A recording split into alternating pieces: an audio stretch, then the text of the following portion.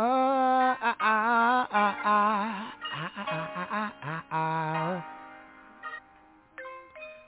speak of promised land, soil as soft as mama's hands, running water, standing still, endless fields of daffodils and chamomile, rice under black beans, walked in the apple with cracked screens and told prophetic stories of freedom, found warmth in a black queen for when I get cold like Nat King, I'm doing the dad thing.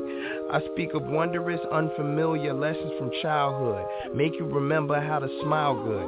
I'm pre-currency, post-language, anti-label, pro-famous, I'm Broadway Joe Namath.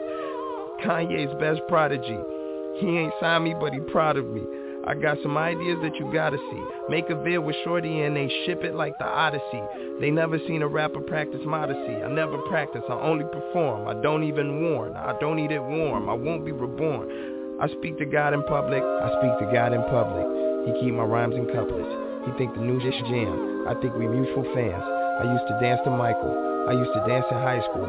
I used to pass out music. I still pass out music. The people's chant must be everything the people can't be. I'm getting artsy-fartsy, house full of some Hebrew Brandleys. You must have missed the come up. I must be all I can be. Call me Mr. Mufasa. I had to master stampedes. I made it through, made it through, made it through. And everything I gave to you, I gave to you, I gave to you. You got it, you got it, you got it, it's coming. So are you ready? Are you ready? Are you ready for your blessing? Are you ready for your miracle? Are you ready for your blessing? Are you ready for your miracle? Are you ready for your blessing? Are you ready for your miracle? Are you ready? Good morning and welcome to Wanda's Picks, a Black Arts and Cultural Program of the African Sisters Media Network. And we are listening to Chance the Rapper, blessings and blessings and blessings to everyone. Ashe to the ancestors. This is Wanda's Picks, a Black Arts and Cultural Program, and we are so excited to have a conversation with some folks that are going to help us honor the ancestors, particularly those ancestors that were denied their freedom. Their bodies were not their own to do with as they desired. Of course, you can't own a person's mind, but when you own a person's body, you know, it's really easy to also enslave the mind and the spirit. Except for, you know, freedom. Freedom is something that cannot be suppressed no matter how many centuries one might look at that particular notion, freedom, as a concept one can't quite wrap one's mind around. And we are speaking in conversation with Johanna Haygood, Veronica Blair, and Stephen Anthony Jones this morning. Zaco Dance Theater and the Bayview Opera House Incorporated is presenting Flying to Freedom, celebrating Juneteenth through aerial dance, music, and theater, a collective reflection on liberation created and performed by Bay Area music, theater, dance, and aerial artists, and curated by, again, Joanna Haygood, who is the founder and artistic director of Zaco Dance Theater. Performances are at 8 p.m. on Friday, June 16th, and Saturday, June 17th, and tickets are $10 to $35. And to purchase tickets, you can go to flyingtofreedom.eventbrite.com. And Juneteenth is a national holiday. Yes, everyone is honoring our ancestors, and I believe that freedom is something that all human beings have a right to. And Juneteenth is actually June 19th, and it references June 19th, 1865. in Texas, when the information arrived to these Africans that they were free. 2 years after Lincoln signed the Emancipation Proclamation, he signed it January 1st, 1863, as you remember. And Juneteenth became a national holiday in 2021. And if you're in the Bay Area, definitely I encourage you to get over to the concourse and visit the 350 ancestors that surround the plinth, and look in the distance where you see "Lift Every Voice" on the music. Trying to think, the music music stage, which is also in the concourse. Each artist's contribution is unique.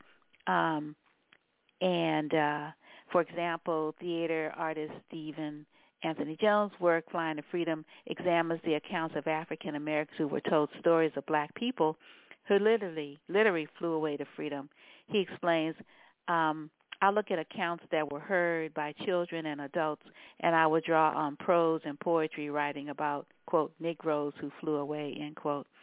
Aerialist Veronica Blair's contribution is "Thank You, Forgiveness," with an exclamation point. And Ariel Silk's performance exploring the unpacking of trauma created to heal people in a public space.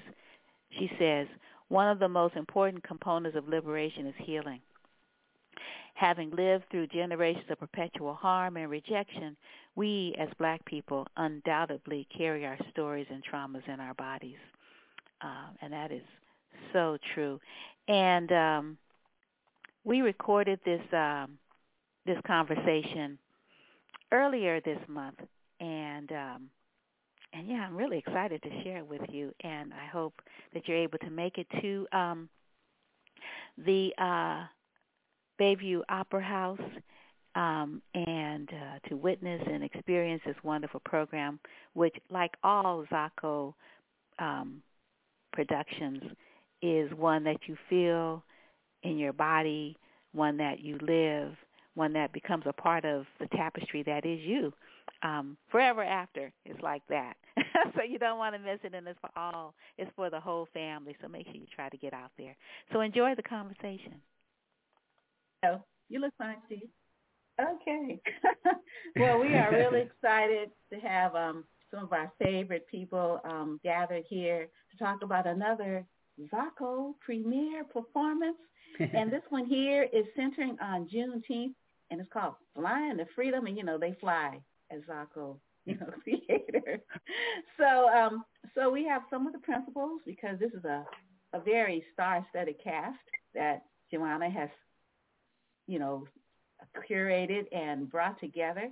So, Joanna, why don't you tell us about Flying to Freedom and what it means? And I think it's a literal flying.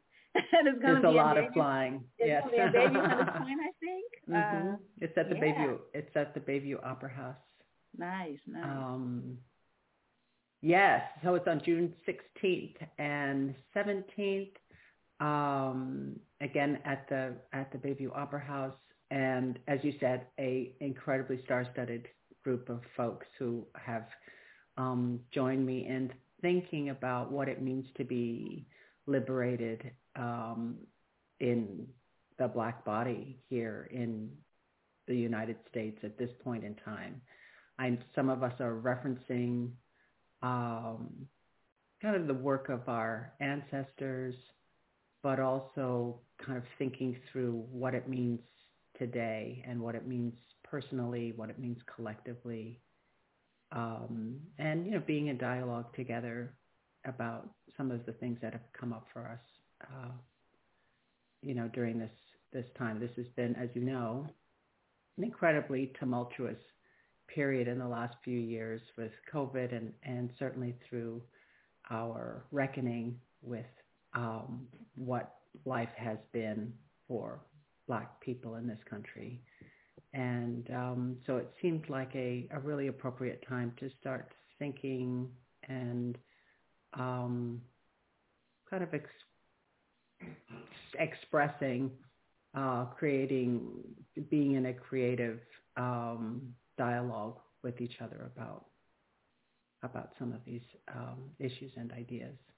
So because we are really focused on flying, in our daily practices, and because there are so many rich metaphors and stories, particularly related to African Americans around the act of flying, it seemed a natural course to bring that into the work. So there are a group of aerialists, but also storytellers like Stephen Anthony Jones, musicians led by Tassie Long, and together we are kind of wandering and kind of exploring the idea of liberation. Yeah. So I can also, I can just tell you too, and let me just mention names because they're so important to the process. And I'll just say that my part is, one, bringing us all together, creating a situation where we can be in dialogue and offering prompts and so on. But it really is the work of these specific artists. Their creations are what are being featured. So there's Stephen Anthony Jones, who you see here, who he will tell you about what he's making. Tassie Long, who's a composer, musician. Amar Tabor Smith, who's a choreographer, and she and I are collaborating on something together. Veronica Blair, who's with us today as well. Tony Cannon, a really fantastic Chinese pole aerialist. Eric Raymond K. Lee, choreographer that kind of is anchored in faith-based work. Jason Spann, also a brilliant aerialist from San Diego, and the Zaco Youth Company, because we need that energy, and of course what expresses that sense of liberation, freedom, and unbound spirit better than children. So that's the amazing group of artists who are who will be on the program. So there. Yeah, and then this is June 16th, right? June 16th and 17th, so Friday and Saturday. Yeah, and you've been having programs. Well, you had some programs. I think it was last month, leading. Oh yes, yes. We had a wonderful community event that invited folks to come and to share their ideas about liberation and their experiences, their challenges and struggles, and their strategies for creating space for their own liberation. And there were some wonderful performers.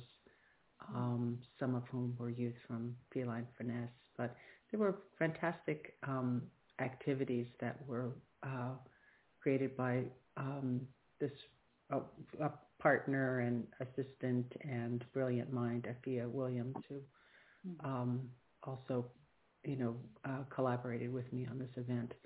And so we did a collective poem together. People built gorgeous collages. There was 1,000 cranes, not quite 1,000, but, some origami crane making. We had a beautiful conversation with the community in a circle led by Aliyah Duns Salahuddin, who you might know. Yes, the scholar. Yeah. Yes. At City College and the Bayview Library. Yeah. And she was joined by Randy, I don't know why I'm blanking out, Sarah Gucci, who's at Urban Ed. And so that was really, really wonderful and extremely meaningful, and particularly having the youth with us, it was very rich and with a kind of a multi-generational voice. So it's really, really, really wonderful. So we got lots of good food and fodder and resources for what we're doing in June. Yeah. So did you capture any of this so that we those did. of us who weren't? Oh, yes, we did. We did a little, a few videos and some, and some audio recordings. Yeah, we all danced together too. The kids led us in a dance at one point, just kind of to free our bodies up from all the tension of the day, which was really beautiful. That sounds lovely. Yeah, it was really great. Oh, really well, great. Share out. I'll share. First, I have to edit, and put it all together. No worries. Gosh, so Stephen Anthony Jones, you are one of the storytellers. I'm thinking about liberation, freedom. That's something that you've probably been thinking about for your whole life. And I remember when you and Joanna did something at the Oakland Museum around freedom and the Voting Rights Act and the Civil Rights Act. You all were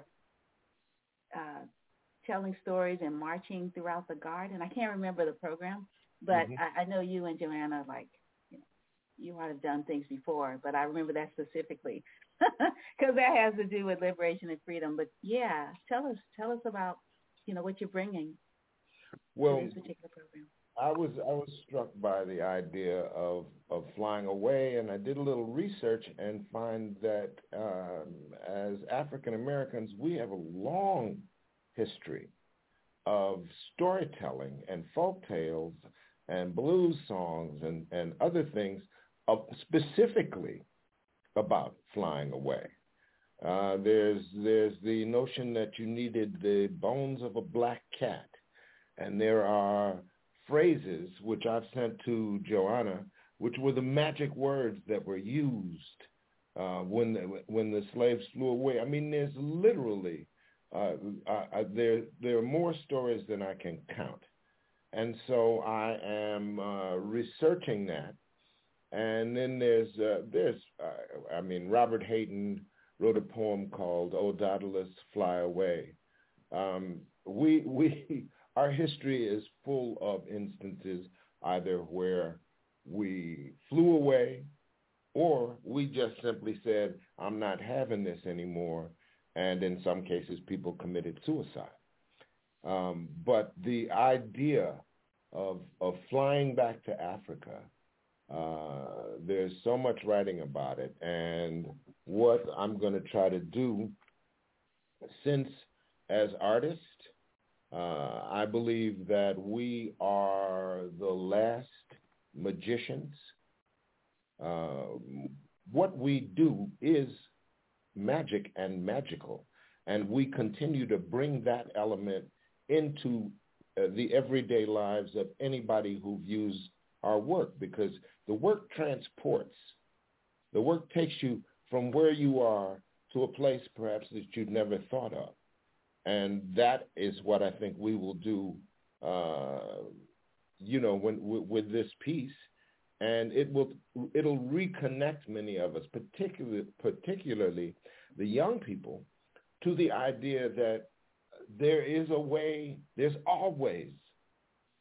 a way to get away, if we have to take us out of a situation that isn't good for us.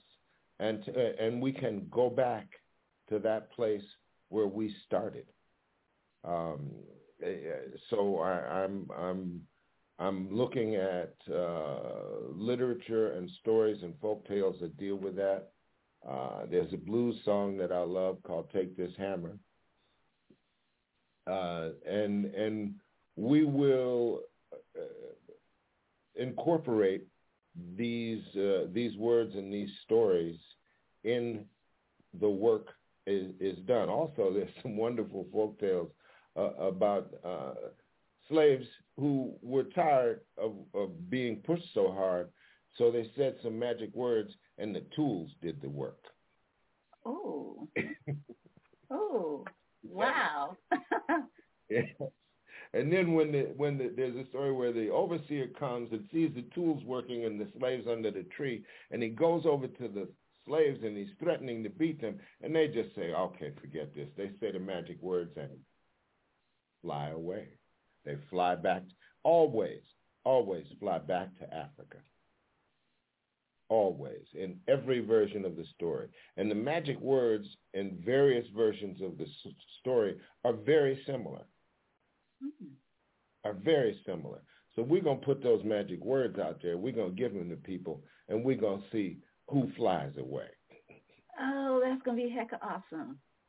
Wow, that's going to be really awesome. Ooh, yeah. Wow. Oh, well, I can hardly wait to get the words. You're doing a disappearing act like for real, right? Mm-hmm. and then come back. Oh, that's going to be heck of awesome. So Joanna, are you choreographing to the story? How is it working? Steve. Well, we're still in creation, and as I mentioned, there are a lot of different artists. So it's mostly about organizing their material in a way that creates a certain cohesiveness to the messaging. Yeah. So that's what I'm doing. I mean, there are a number of stories that Stephen is bringing to the work, so they'll be spread out throughout the performance as the music. Well, there will also be these different musical interludes. Mm-hmm. Okay, and so will you be performing the story live or will it? Yeah. Oh, okay. Yeah. Because I know sometimes you have soundtracks. Yeah. Okay. Yeah. No, he'll be live. Oh wow, that's gonna be so cool. So Stephen, which collaboration is this for you with Joanna? I know you all have collaborated, like I mentioned. Oh gosh, I don't know. Is this the third or fourth? This is maybe fourth. This is I think maybe fourth. This is the third or fourth thing that we've done together. And Joanna is such a wonderful. I don't know what the word is. She draws people together so incredibly well, and a lot of times when you have this many cooks, well, you know the phrase about funny porridge. Yeah, you know the phrase about too many cooks, but Joanna orchestrates, and I really think, and she never does it. She doesn't sit down and tap on the table and call everything to order. It is part of her spirit and part of her gift. It really is, and I really and truly mean that. I don't know another Thank you. who is capable of bringing together so many very strong-willed voices and creating an incredible choir. Those voices quickly sing together, and we follow her leadership, and it is part of the reason why I love her as an artist and as a person. She's absolutely just a pleasure to work with, and she just says, "I want you to come work on this project," and I'm like, "Okay." What are we gonna do? And that's where we start. It's fantastic. Well, I feel exactly the same way about you and everybody else. I mean, I just, it's been such a gift to work with, especially with Stephen, on the projects that we have worked on, because one, he is so brilliant as an artist, but two, I mean, he's an extraordinary historian and resource in that way. So I feel like our process is so deeply invested in the learning and sharing information, but I always feel like I'm being mentored.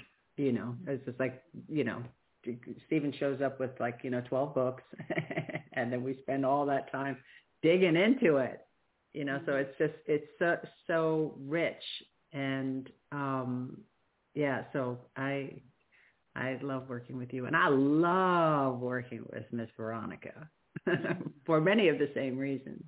There's a freshness and a interest and like a deep interest in history and our legacy, and a real commitment to that research. That's just really, really inspiring. So, I feel like my gift is I know all these fabulous people. I was like, that's actually a gift to me, right? So anytime I go, hey, I just feel literally so enriched and so blessed to be in the circle of these incredible magicians. Yeah. So I'm gonna beg off. Okay. Yeah. Thank you so much, Stephen. Okay, Great seeing you. Thank you. Love you. Thank you. All righty. Okay. Be well. Okay, Veronica. Yeah. Tell us about. So great Love to fest. listen to. Yeah, Big it's love so fest. great. Because every time you go, hey, Joanna, like we just run. We're like, yeah, sure, whatever. Whatever you need. Now, what are we doing? Exactly as Steve said. So, yeah. So my role in the show and its production, it sounds like it's going to be more of an experience for folks, immersive even. My role is that I'm going to be presenting a piece that I was originally commissioned by Joanna to do, which is called Forgiveness, Thank You, or Thank You, Forgiveness. And it is literally, quite literally based off of Erykah Badu's Bag Lady song. And me at that point in my life feeling like I had too many bags. I'm carrying too much stuff. And so when Joanna contacted me and said, well, if I gave you a large space, what would you do? Why would you do it? And what would you call it? And I was like, I don't know. I just started to dig deeper and decided to really build something that was going to be not only healing for myself, because I do believe that all artists, all of us magicians, we are healing something within ourselves through our work. So I not only wanted to make something that was healing for myself, but healing for people who watch it and who experience it. And I ventured out of my comfort zone a little bit. I always like to do that. I'm working with these suitcases. And suitcases represent literal baggage that I'm carrying with me. The audience they see me walking along with my luggage, with my suitcase, like without a care in the world. And then all of a sudden this weight starts to become apparent. And then my internal struggle, which you don't see initially, starts to show. And we go deeper and deeper and deeper down the rabbit hole. And throughout this piece, I learn that, or I discover that the change that I want to see in myself or in the world, and my happiness is in me, and so in turn liberating my mind. And so that is what my piece is about. Wow, that sounds really intriguing. A lot of unpacking. Every time I perform this piece, it's different. So I'm really looking forward to perform it. Like, I'm so fortunate to have the opportunity to perform this piece again. This is the third time. So, and it's evolved every single time I've done it. So really enjoying performing it and interacting with this work and developing it as well. Mm-hmm. Yeah, it's so funny when you said third time and it's evolving. I just think about when I used to fly, how my suitcases, they only lasted so long because you know how they throw them like they're balls.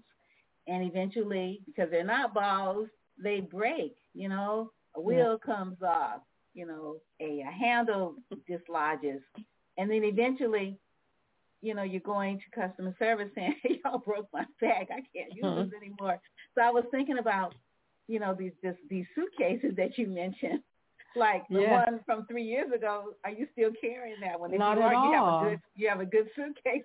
Right. And what I do you have in the suitcase? I have like two. I have two of them from 3 years ago. One is like just on life support at the moment. But I want to keep it, so I'm going to take it in and have it. I found someone that knows how to fabricate and like how to fix props, how to make props. So I'm going to take it in and have it fixed. So what's inside the suitcases are different colors that represent different emotions or they represent kind of the thing that's missing that I can't quite decipher, that I can't put my finger on. So I'm pulling out different colored fabrics from the suitcases. And in this iteration, I have a sequence where one of the suitcases opens, and I'm thinking about what objects should be included, like what objects should tumble out of the suitcase as it pops open. And that would be something new that I would be adding to the piece. So the suitcases, they go through it. I own about 9 of them at this point, and 2 of them are from the first the first version of the act, and I want to try to preserve them as much as possible. Mm-hmm. Yeah. There's something about the black woman person, the black woman body. And luggage. There's luggage. I mean that metaphor, but just the thing, just sort of, the traveling, like you have, not having a permanent space, like not having enough space, period. So you have stuff in suitcases, because you don't have anywhere to put it. Like you don't have enough drawers, you don't have enough dressers. You don't have enough bookshelves. You have too many shoes in your closet. Like you have nowhere to put this stuff. So you put it in the suitcase. Put it in the suitcase. Interesting. Black women, we end up carrying so much because life is coming at us like left, right, up, down. We turn around. Oh, something's coming over that way. We turn to the right and the left. We look over our shoulder. So. And then also, I feel like there is this like it's a part of our heart character and like who we are. Like we gather things, we collect things because we could possibly use them again, just in case, like whether it's it's emotionally, it's just or a kind word, or it's that reusable bag that we have too many of in the corner of the kitchen. We Tupperware, like we collect things. Even the Tupperware is significant. Like we have takeout, so we keep that Tupperware so we can load it up with food for the person that might need it or for the family member that's over. We don't get rid of anything. So I think it's beautiful, but I also think that there needs to be a reckoning with how much we are actually able to sustain carrying mentally, emotionally, physically. And then the suitcase you might be carrying is your suitcase, but your stuff is not in there. You got other people's stuff in your suitcase, so you got your stuff in bags, which don't hold up as well. So like you got those bags, like your reusable bags, but they don't last that long. They don't last that long. Paper, they don't leak, but eventually the seams start becoming ripped, and you got this nice suitcase of Samsonite, let's say. Sorry, I gave a brand. But anyway, because those have gotten destroyed in airports too, for me. But and you got everybody, like even people that are just deceased, like ancestor stuff, in your doggone suitcase. Like, why are we carrying this? Why are you carrying this? What? On your bookshelves, on top of the TV, just on your coffee table. You have a whole like glass case. It's just like yes. Mm-hmm. Yeah. In your space, in your stuff, It's not your stuff too. It's like not your stuff. Yeah. Yes. Wow. This is going to be really interesting. Oh man. I hope it's going to be documented, Joanna. Yes, it will be documented. Someone wonderful is going to be documented. But I was just thinking about while you were saying that, it's like, and being pregnant. And at one point when I was pregnant, I thought, whoa, it is really busy. And, like in my body, there was just like so much going on. I thought, oh, I have Wayne's ancestors and my ancestors all up in my body right now at the same time, and everybody's like going at it. Whoa. It's just like this strange moment of feeling like you're carrying an enormous world. Yeah. I mean, carrying a baby is already like a science fiction movie or something. Like something, but also feeling that the activity, of two families is very powerful. But even, just alone, right? Just through our genetics and through our behaviors that we've never been able to articulate, like why they are the way they are, but they are expressions of our ancestors, and our family histories. And yeah, it's really powerful stuff, and really such great metaphors. This luggage provides. Yeah. The luggage provides. Right. Yeah, but I like I hadn't thought about that, but that is so true. That when you are pregnant with a physical person, or being, you're carrying somebody else's ancestors. Yeah. Also. Yeah. So you got like both worlds. It's a way, like it happens. That's the only time it really happens. It's the only time it happens, yeah. Yeah, because once the being leaves the body, the being is its own thing, and if it's if it's not a female being, you're not in that person anymore. Like when you are, your daughter is carrying, like your mother is carrying you and carrying your grandchildren and carrying all the females to come and all the women, all the females from behind. But when you have a son, that moment is really precious, because when he's gone, it's like a real different kind of severance of that biology. Yeah, but the two worlds. Wow, I wish I would have thought of that when I was pregnant. You probably did, and you forgot, because that's the other thing that happens when you're pregnant. You're like, what was that? I can't remember a thing. Yeah.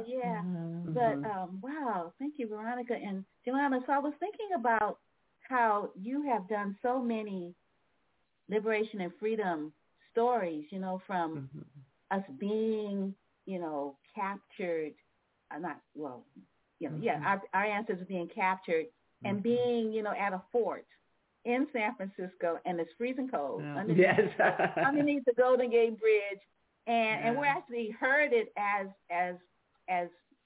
pedestrian observers. Like, we're not pedestrian because you can't be pedestrian with Zaco. You are in it. So we get like captured and branded and brought here, and then meanwhile, we've got folks that are ancestors and new ancestors, and like sort of going back and forth. And I think there were suitcases. Yeah, I know there was aerial, but and there was poetry and there was music. And then I remember the one, and I don't remember what was that one called? The one on the at that fort in San Francisco. Invisible Wings. Invisible Wings. Yeah. Oh, so wings. Oh, wow. Yeah, that was the most amazing flying experience, because flying over Fort Point, often the wind was like, 30, 35 miles an hour. So our costumes, and it's very, it's maybe, I don't know, I'd say maybe about 660 or so, 70 feet up, and you're flying, underneath the, or beside the bridge, and the wind is going and your skirt is flying and the stars are sparkling, and it was the most dramatic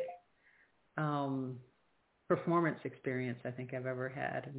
you know, and we landed on top of this crane, and the platform was about that big. It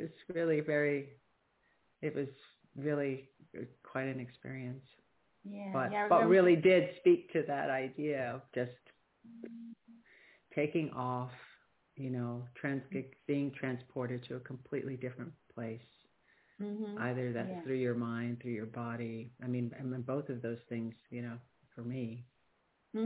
Yeah. And I remember, I think you all did this at Jacob's Pillow too, right? Yeah. And I got lost and saw it last year when I rented the car.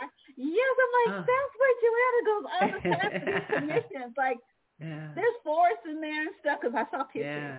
And I'm like, that's it. Like, oh my goodness. I mean, I'm like, I'm not happy to be lost, but I'm happy to be lost. It's a beautiful spot. Yeah, really a lot of great history there. Yeah. It was like, oh, I'm so excited to see it. There it is. One day I'll be able to go there on purpose.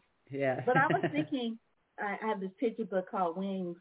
Oh, beautiful. By Christopher Myers. And it's about a little boy who actually, he has wings, like, at birth, and he can fly. And people are not feeling him because he's different. Yeah. And he has one little friend who helps him realize how special and precious he is because he has wings and he can fly. And so then he sort of comes into himself. But I was just thinking about this because I couldn't find my People Who Could Fly book by the Dillon. Yeah. But I was thinking also about, you know, the theme of liberation and freedom. And I remember you did something at African American Art and Culture Complex with Rodessa was in it. And people had like those collars on and stuff. I mean, they had them on in Invisible Wings. Invisible Wings too. Yeah, Robert Henry Johnson wore those. Yeah, but that one, was he in that one? Yeah. Yeah. Did he have the suitcase? No, but he wore the collar. Oh. And he wandered. He played a character of an enslaved man who escaped. He had been captured prior and was placed in this collar, and it was quite heavy. I mean, we didn't make it as heavy for Robert, but it weighed maybe about 4 or 5 pounds, maybe. But they could weigh anywhere up to 15 pounds. You know, they made them very heavy, and they had bells, you know, really tall bells on them, so you could hear people moving. And this man escaped into the forest, and so we created that story. He eventually died and killed himself by hanging, actually. And we didn't go that far into that story, but we see him through the woods at the very beginning, and we hear the dogs barking, and just that sense of you know, I will do anything to come out of this situation, that this situation of being enslaved and being tortured on a daily basis is really not sustainable. It's and it's, you know, not a way to live a life, right? That whatever happens next must be better. And so however you transport yourself, either that through your, you know, through your spiritual practice or through, you know, taking your own life and transitioning into the next life voluntarily. I mean, similar to many of the Africans that came and just jumped overboard, you know, seemed a much better strategy. And so, but I say to both memories, Robert Henry Johnson and this elder who he portrayed. Yeah. Well, he also portrayed Master Juba, and that moment of liberation through dancing and really elevating one's experience into that, you know, incredibly potent space where, you know, you feel certainly at one between body and mind, but also like energetically you feel connected like to everything. Like it's such an expansive moment. And that's the thing, of course, that I love about dancing. Certainly the thing that I love about being an aerialist, particularly when you come to the point of a real challenge where you have to abandon yourself and surrender to the moment. And when you do, and of course when you're in the safe situation to do so, there is this incredible opening that just kind of highlights the immense beauty and potential of what life offers, and I think people have that experience in other ways. I mean, sometimes runners have it, and you have this certain like endorphin levels, and your chemistry starts moving in such a way that you have such an opening. Some people get it through meditation, but I get it through dancing and being in these situations. But it is so powerful, and it's the thing that I feel like I personally am reaching for in creating an experience to share with others. That it isn't just you watching and then you have an intellectual connection with the work, but that there is a real physical, visceral, all of it together, so that whatever happens in the room right now, we are all on that trip together, and feels like we're on we're on some kind of journey of discovery together. I mean, and that's not unique to me. I mean, I think every artist is like, that's what you want to do. But I feel blessed that I get to do it. Yes, that this is has been and is my life. That's such a tremendous blessing, because I feel like we miss so much. And I've spoken about this probably with you, Warren, many times, but life is so extraordinary, and we have all these enormous challenges, and especially as Black people, Black bodies, especially here in this country, that it's so easy to be weighed down by the burden of our misplaced social disasters that we're trying to tackle, So, I mean, any way that's why this is such an interesting thing. It's like, how do we do it? How do we find our liberation through this? Like, how do we go pull that, crap off in order for us to be able to expand into what life and what this planet actually is? It's so, I mean, it sounds cliche, but it is so amazing. It really is amazing. So, as much as we could continue to talk about it and support each other and try to uplift ourselves and our communities and create those windows, those pathways, those doors, where we can find our way, into that experience, because it's that feels like a worthwhile thing to be doing. Yeah, I really like the way you mentioned Stephen Anthony Jones, bringing all of his books and his research. And he is such a scholar. Like he is such a gift too, because he sort of embodies Black theater in him. He does. The Negro Ensemble Theater, the characters that he has created, like a soldier's play or soldier's story, and, being the, the artistic director for Lorraine Hansberry Theater, and being a principal member of ACT when Black folks were not members of. I know, and for like 25 years, right? Yeah. And he's in films, and it's just like, he's still doing it and still doing it. Yeah. And then when his piece on August Wilson, oh my goodness. So brilliant. Yes. But then I think about, when he's talking about, the bones, and and I thought about Evo Landing. Yes.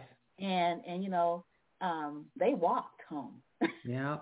They walked home like, wow, walk that right is into amazing. the water. Yeah, and they never saw him again. I didn't see no bones. Like they had walked home. And I don't know how long that takes. Hopefully they had a suitcase or a knapsack. Yeah. So during the truth, she had her daughter, Sophia, and she had a little knapsack on her back when she walked to freedom. So we do that, walking to freedom thing. We do it. Yeah. And I was thinking about Wicked and that song, Defying Gravity. And Veronica, wanted to bring you back in the conversation, and then you and Joanna could talk about this, because I don't want to keep you, because you all are like right in the middle of putting things together. But just the whole idea of flying, defying gravity, because I know a lot of people, like you think about Bigger Thomas, he wanted to be an air pilot, and Bigger Thomas, the character in Richard Wright's book. I'm drawing a blank. What is the book called? Invisible Man?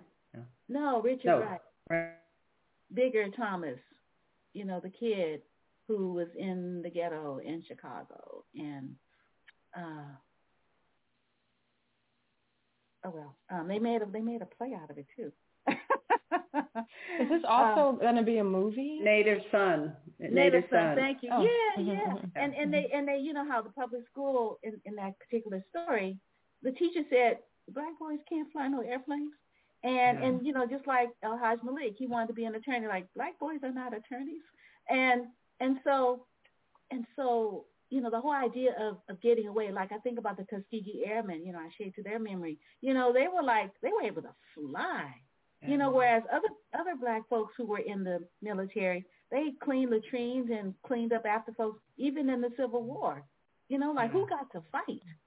I mean, some of our people did get to fight, but initially it was like, you're just going to be an elevated butler with a uniform on, right? Whatever. Yeah. So the whole idea of defying gravity, sort of doing something different. Veronica, what brings you to aerial dance? Wow, well, it's a lot of the themes that we've been discussing. It's like, as a young person, it's one of the first times I've ever felt liberated. It's one of the first times I ever felt autonomy over my body, and that I could create my own reality, and that I could, it was realizing that I had control over something. So as a youngster, like at 14 years old, it was life-changing, because my world existed of, going to school and coming home. And so, yeah, and then over the years, it's progressed from going professional and trying to be a circus superstar and traveling the country and traveling the world and learning as much as possible, and then shedding that skin and deciding that I wanted to be more of an artist and less of an athlete, and going through that transition mentally, emotionally, physically, and trying to figure out how can I use this art form to not just entertain people, but express myself, express what I'm feeling. And now, I guess 20 years into the game, as they say, I feel like flying to me is really about not only expressing myself, but also I just have this like notion to not only entertain people, but also to provide some healing and opportunities for people to go inward and to be moved, or have something moved in them by watching my work or experiencing my work, or my energy. Flying to me now is, I think people need to see it more than ever now, because we're so stuck in our heads. Our heads are down, and we kind of look up and we look around, and we have these screens, whether we're looking down at them or we're looking straight on at them at a TV in our apartments or our houses, but we're not, swiveling our head around. We're not looking around, and so our worlds become smaller. And I think flying is the ultimate symbol of liberation and imagination and magic.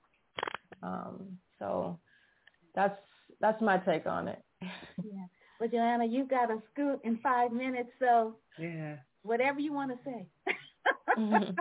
I will read the information about be there. No. Oh, I'm just excited to be with everybody, and I'm really just even some of the sketches that are coming my way right now, and knowing, of course, Veronica's brilliant work and Stephen's. I'm just super excited to to be together and to, as Amara would say, find the conjuring. Find together. the conjuring. Love it. Mm-hmm. Yeah. Are you dancing? I don't know, actually. Maybe, but probably not. It's like one of those things. I have to be really measured. I just, as the eldership comes upon me, lands on my back. It's just, there's so much to actually just get everything on the stage that I feel like, well, that took so many hours, and now I can lift my arm. I'm not sure. So, but who knows? Who knows? It's not out of the cards. I mean, in terms of something that may happen soon. I've been thinking a lot about coming back to performing. That old. I could probably probably do something.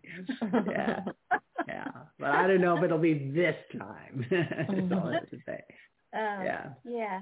And Joanna, I was wondering, I remember you all have these opportunities for people in the community to come try out flying in your studio. Yeah. And I haven't done it yet, but I'm retiring. So you'll have time. Yeah, let's make a date. Okay. Yeah, because I want to try to do it. Gosh, Veronica, you all, like, Joanna has always made it look so interesting, but you, like, wow. Veronica's so next level. She's next level. I need to figure out what I love and let go of all this stuff that's keeping me too attached to this earth in a way that's not healthy. Yeah. Mm-hmm. Yes, I 100% agree on that.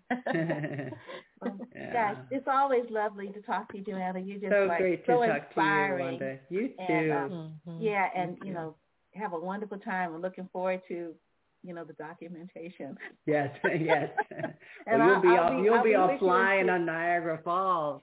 That will be one of those moments for you. Yeah, the 16th. Talk about power. Yeah, it's gonna be awesome. I'm gonna to go to Seneca Falls. Seneca Falls is gonna be awesome. To and be going there to where those Tubman's women house, and that's gonna be really powerful. Right. You take good care. Thank you. Okay. Thanks so much, everybody. See you soon. All right. Thank you. Bye. Bye-bye. So, Veronica. So anyway, that was lovely. So let me let you all know again about the details on the program.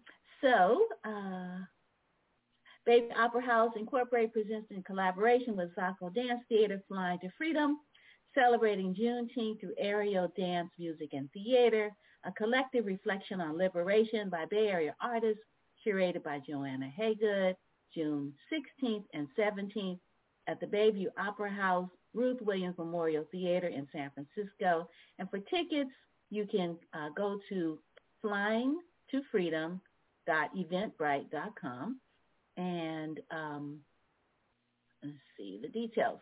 There are 2 performances only. The Friday, June 16th is at 8 o'clock. The Saturday, June 17th is also at 8 o'clock.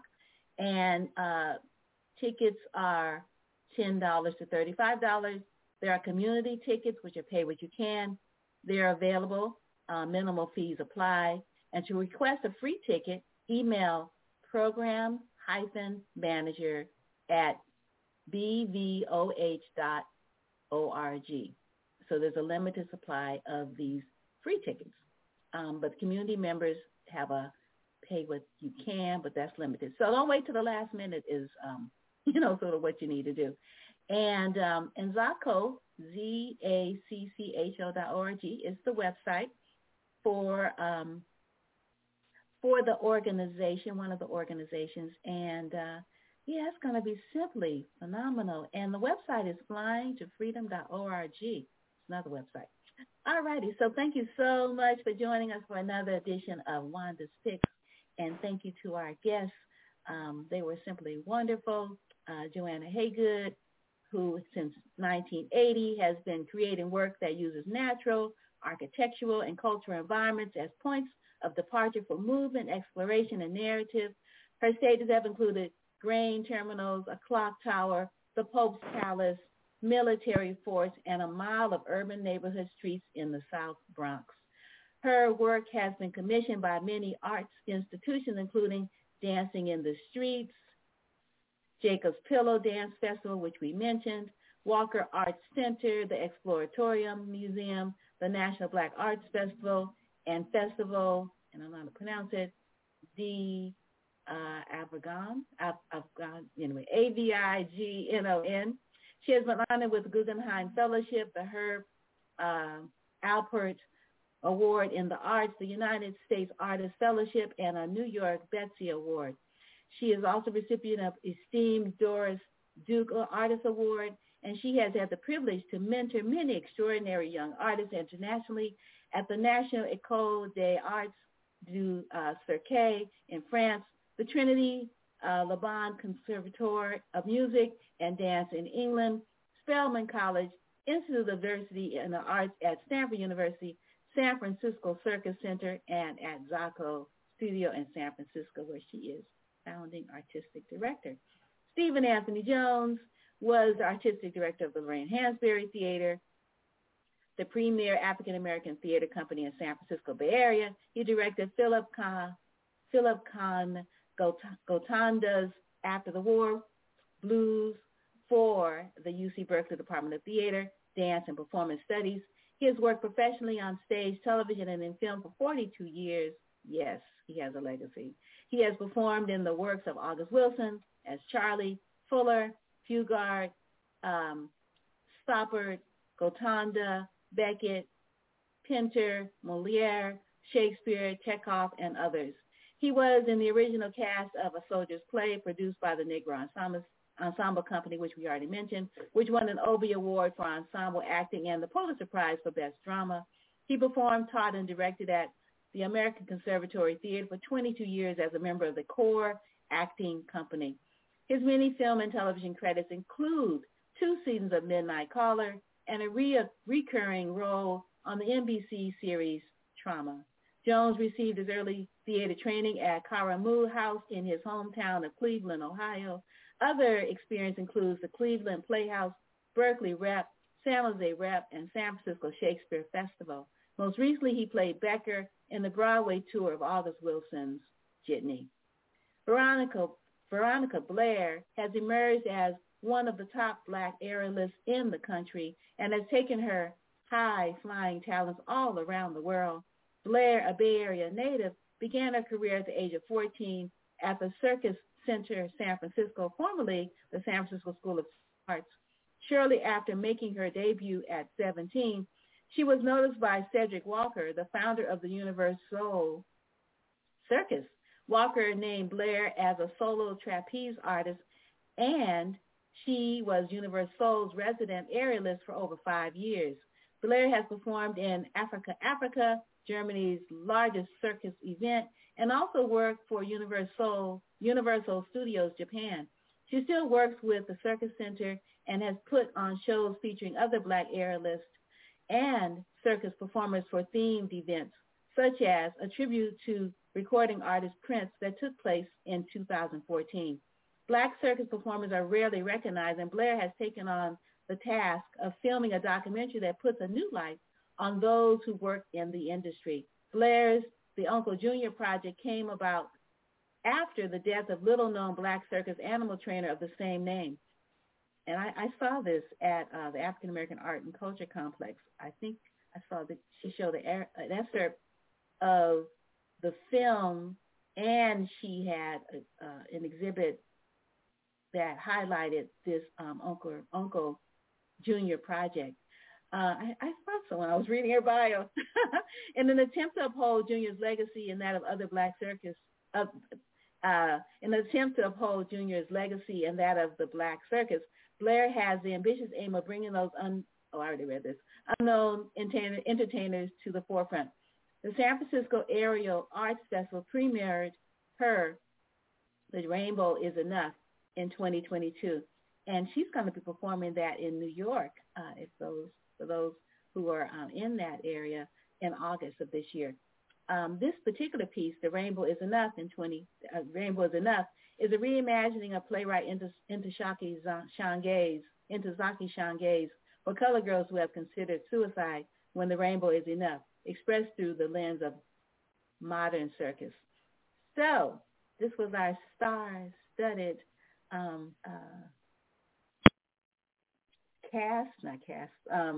visitors, guests, that's the word I was looking for, guests this morning. And yeah, it was really, really wonderful. And definitely make sure that you get to this wonderful piece, because you don't want to, if you're in town, you don't want to to just see the playbacks. So Blind to Freedom, celebrating Juneteenth through aerial dance, music, and theater, curated by Joanna Haygood, June 16th and 17th, 8 p.m.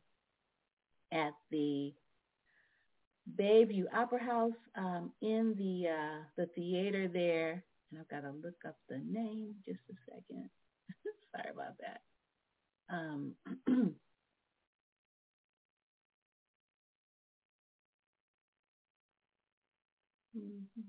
Sorry. Yeah, I'm looking for the name of the theater, and I'm not seeing it. The Ruth Williams Memorial Theater. Ruth Williams Memorial Theater, Ashe. Definitely want to uplift the name of Ms. Ruth Williams. She was wonderful work for the community in San Francisco, and specifically in Bayview Hunters Point. All righty. Thanks so much for joining us. Follow us on wandaspicks.com.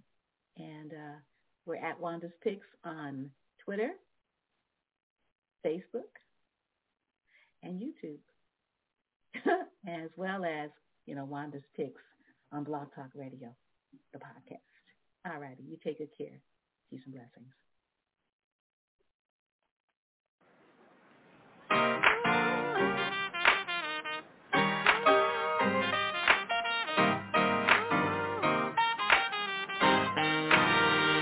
Resilient little thing, just like mama made you. No one needs to save you.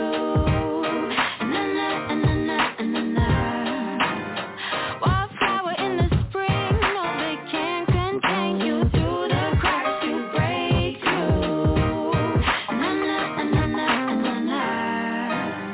I deserve congratulations, 'cause I came out the other side. I've been having revelations, and I'm gonna let them shine. I deserve congratulations, and never thought that I'd survive. If you tell me I won't make it, and that's when I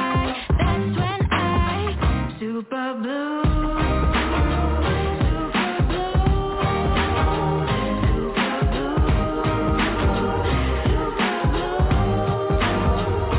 Resilient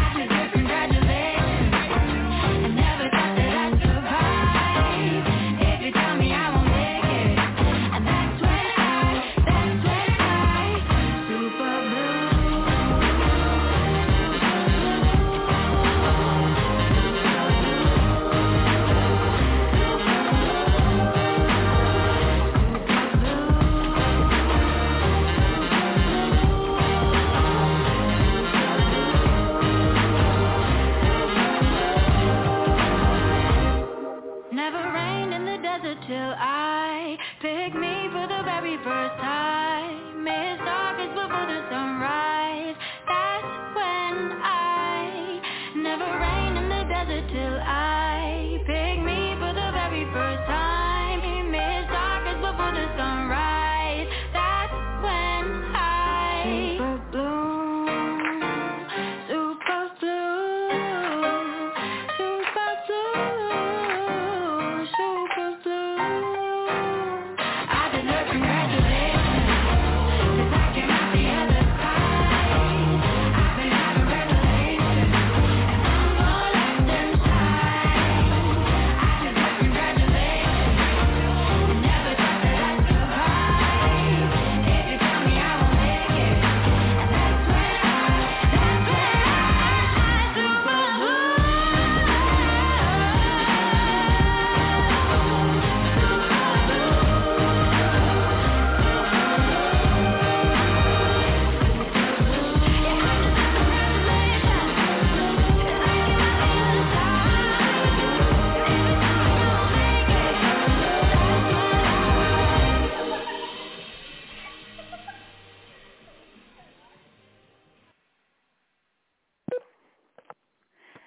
That was Mr. Wives, Super Bloom. And I am going to close the show with a wonderful interview with Ben Vereen, who played Chicken George in Roots, right? And this interview goes back to 2012 when he was performing at the Roz Room in Hotel Nico in San Francisco. And we mentioned the song, I mentioned the song Defying Gravity. And so I'm not going to play it. But Ben Vereen sings that song, and that's what kind of made me think about, I should rebroadcast that wonderful conversation that I had with Ben Vereen. It was really, really, really good. And so I'm going to stop talking and play it. And, certainly be encouraged. We have a wonderful legacy as people of African descent in this hemisphere. I mean, oh, man, when we think about giving up, when we think about feeling that we can't go on, we just need to just bring our ancestors to mind, our ancestors, our personal ancestors, our mamas and our grandmamas and, our fathers and our fathers' fathers and our aunties and our uncles, even our siblings, like who is walking with us, who is living in our blood, like all of that. We carry all of that, and that, is good, all that is good. We sometimes dwell too much on the burdens, but we need to think about all that is good and how we are upright and we are still moving, we're still breathing air, we're not fertilizer. So there's hope. And freedom is not a concept, it's a way of being. So anyway, this conversation with Ben Vereen is really, really awesome. So I'm going to play it. It's about an hour. And enjoy.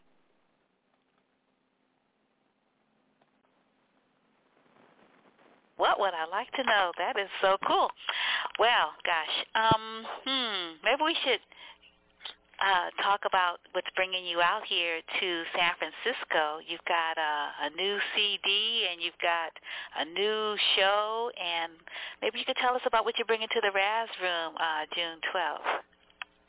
What I'm bringing to the Raz Room? Yeah. What a greatness. Of course. Give us some details. Because I think you're bringing a band, right? Yes, I am. And some new material? Yes, some new material. And, I'm working on a show that I'm taking to Broadway. So I'll be working on that there. And so it's going to be exciting. Oh, so you're going to test it out on us. That's great. We love that. Okay. So you're going to be, I believe, sort of bringing back some old favorite tunes and honoring some of your favorite folks. Yeah. Oldies but goodies, yeah. Oldies but goodies. Some people that, that we grew up with and have touched my life, people I've worked with.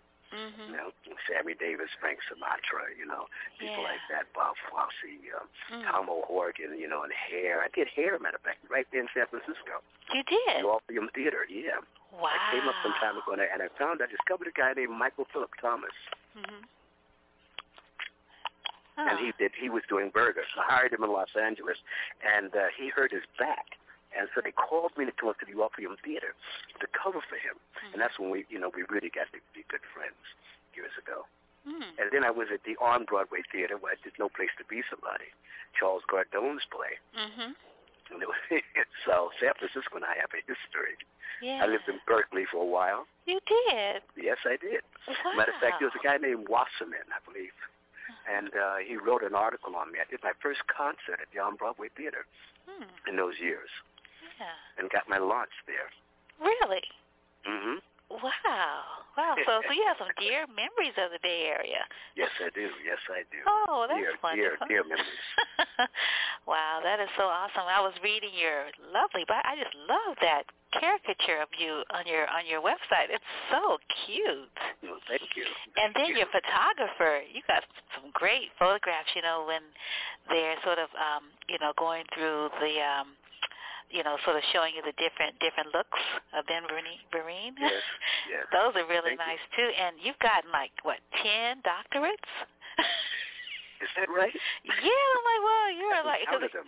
Yeah, wow. I was like, so wonderful. And I was looking at one was from the Medgar Evers College there in Medgar Evers. Yeah, is that in Brooklyn? No. Yes, it is. Yeah, it is Brooklyn, right?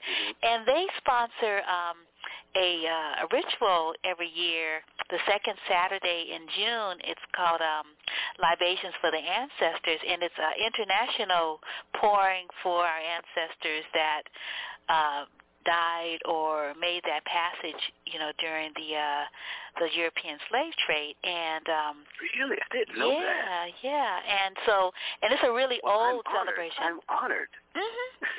Yeah, and I thought, wow, how fitting. You know, sort of looking at, you know, your really famous role in Roots, and I was watching some of the segments on Oprah's website. And yes, when we did the reunion. Yeah, and the part where you talked about how you really wanted to be in the film, and how your agent was saying, well, you know, you're a song and dance man. They need an actor. Oh, yeah. Yes. That was funny. I fired him. Oh, good. You need someone with vision for sure. Exactly. Exactly. Yeah, and so I was wondering if you could talk about, you know, I was thinking one of we could start with, you know, that Chicken George character, and sort of, you know, your preparation, you know, within your life for that role as the child of a rape, and then, you know, sort of being known by that, you know, that bird, the chicken which is used to venerate the ancestors, and you know, sort of stands for, you know, life, you know, fertility, because every day. Look at you. You got it all down. You don't need this if you read, just write it. Well, you might not agree with me, you know. Thank you, my queen. Thank you very much. Yeah, but I just thought about, you know, sort of the whole renewal, and then within your personal life, you know, finding out that you have another family after having that wonderful. That wasn't until later. Yeah. In years. My baby daughter, Quran, came to me one day and said, Dad, you know, Mom has her history, but we don't, you know, you, and that's it. And I decided to go for my search. It's interesting. And I did Roots, and I really didn't have any knowledge of my past until, you know, I went to Europe with Sammy Davis Jr., and he said, you know, you have to get a passport. And I went down to get a passport, and I found out that I wasn't who I was, you know, and that's when my search began. You know, so for me, doing Roots was really interesting because I was doing a part of a story of our legacy, but I hadn't found mine. Right, yeah. You know, so it was quite overwhelming. Right. So, yeah, I was wondering, so when you like you have, it sounded like you had a wonderful, you know, childhood and family that raised you. Oh, you did. I did. Most definitely. Yeah. Love personified. You know, it was interesting because when I found this out, the woman who raised me, Pauline Vereen, she when I found it out and I came back from Europe and I looked at her, and she was really taken by this whole discovery because she would never wanted me to know. And I looked at her and I told her, I said, "You're the only mother I know. You're the only eyes I saw when I looked up. You know, so you're my mother." You know, and so we left it that way. That's what she came and she told me what had happened. And she told me about my mother. And when my daughter said, Dad, we got to find, who your people are. And we went looking. And I found them about 4 years ago, 5 years ago now. Oh, it's been that recent. Yes, that recent. Oh, okay. And it's an interesting thing, and I'm writing it in my book, is that they lived an hour. My original mother lived an hour away from me, but she didn't know who I was. She went looking for me.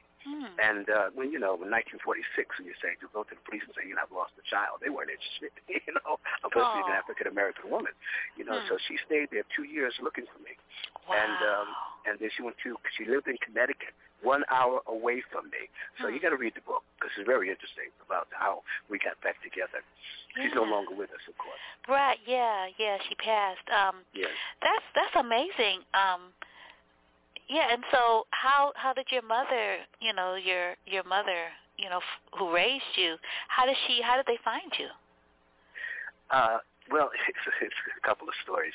One is that my mother, it's in the book. Yes, read the book. Okay. I will totally read. I'm not one of those people you tell me the punchline and I don't listen to the joke. Yes, you tell me the ending and I will still read the book. Don't worry. Okay, wonderful. Well, what happened was supposedly my mother, my birth mother, was they met in a storm. And she was supposedly, according to the story I got, that she was homeless. And my mother took her to, the woman who raised me took her to her apartment. And after I was born, the woman left. But that wasn't the story that I found out. And so when I found out that my mother actually left her with friends there, left me with friends in Miami, went back to look at my sister and brother to take care of her children she had prior to another marriage, and came back and I was gone. Oh, so that's the story I got from my family, from the Pearsons. Yeah. Wow, that's amazing. Yeah, and then your character, Chicken George, he goes away and then he comes back and his family, and then brings his family to freedom. Yeah, and then he tells his grandson the story of that first African. That's right. It's like coming full circle, and it so mirrors your real life, doesn't it? Yes, it is. I mean, it's like, it's so whoa, what's going on here? The synergy, the serendipity. What's so interesting is that, how I got that role. I mean, out of all the actors, because I wasn't an actor. I'd done Pippin, I'd done Broadway, but I hadn't been in any films or anything like that. And it was fortuitous that the producer happened to be in the audience of one of my shows. I used to do a character called Bert Williams, who was one of our early performers, great stars, who suffered the ridicules of prejudice in this country.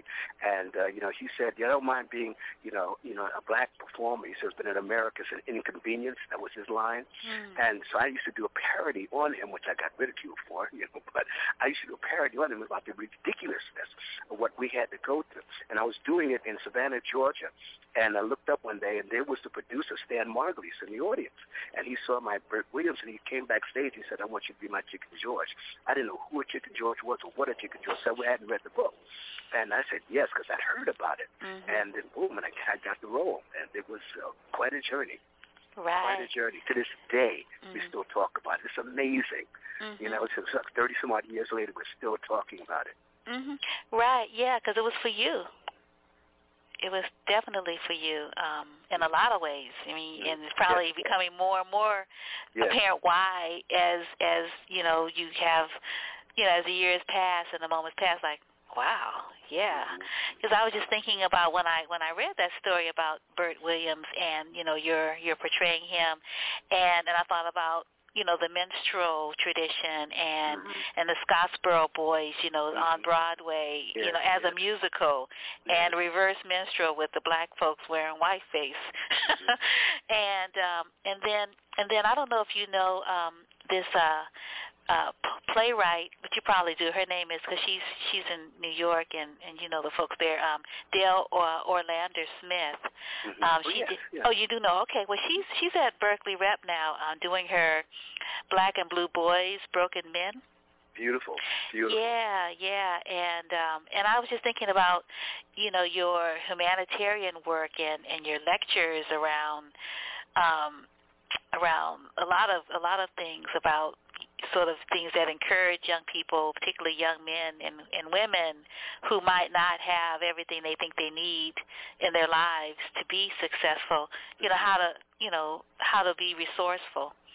Well, it's all within you, isn't it? Mm-hmm. It's just tapping within you. You know, we look without for everything, but we need to look within, because within is all the resources that we need. You know, recently my last grandchild was born. Mm-hmm. His name is Moses. And Moses. Wow.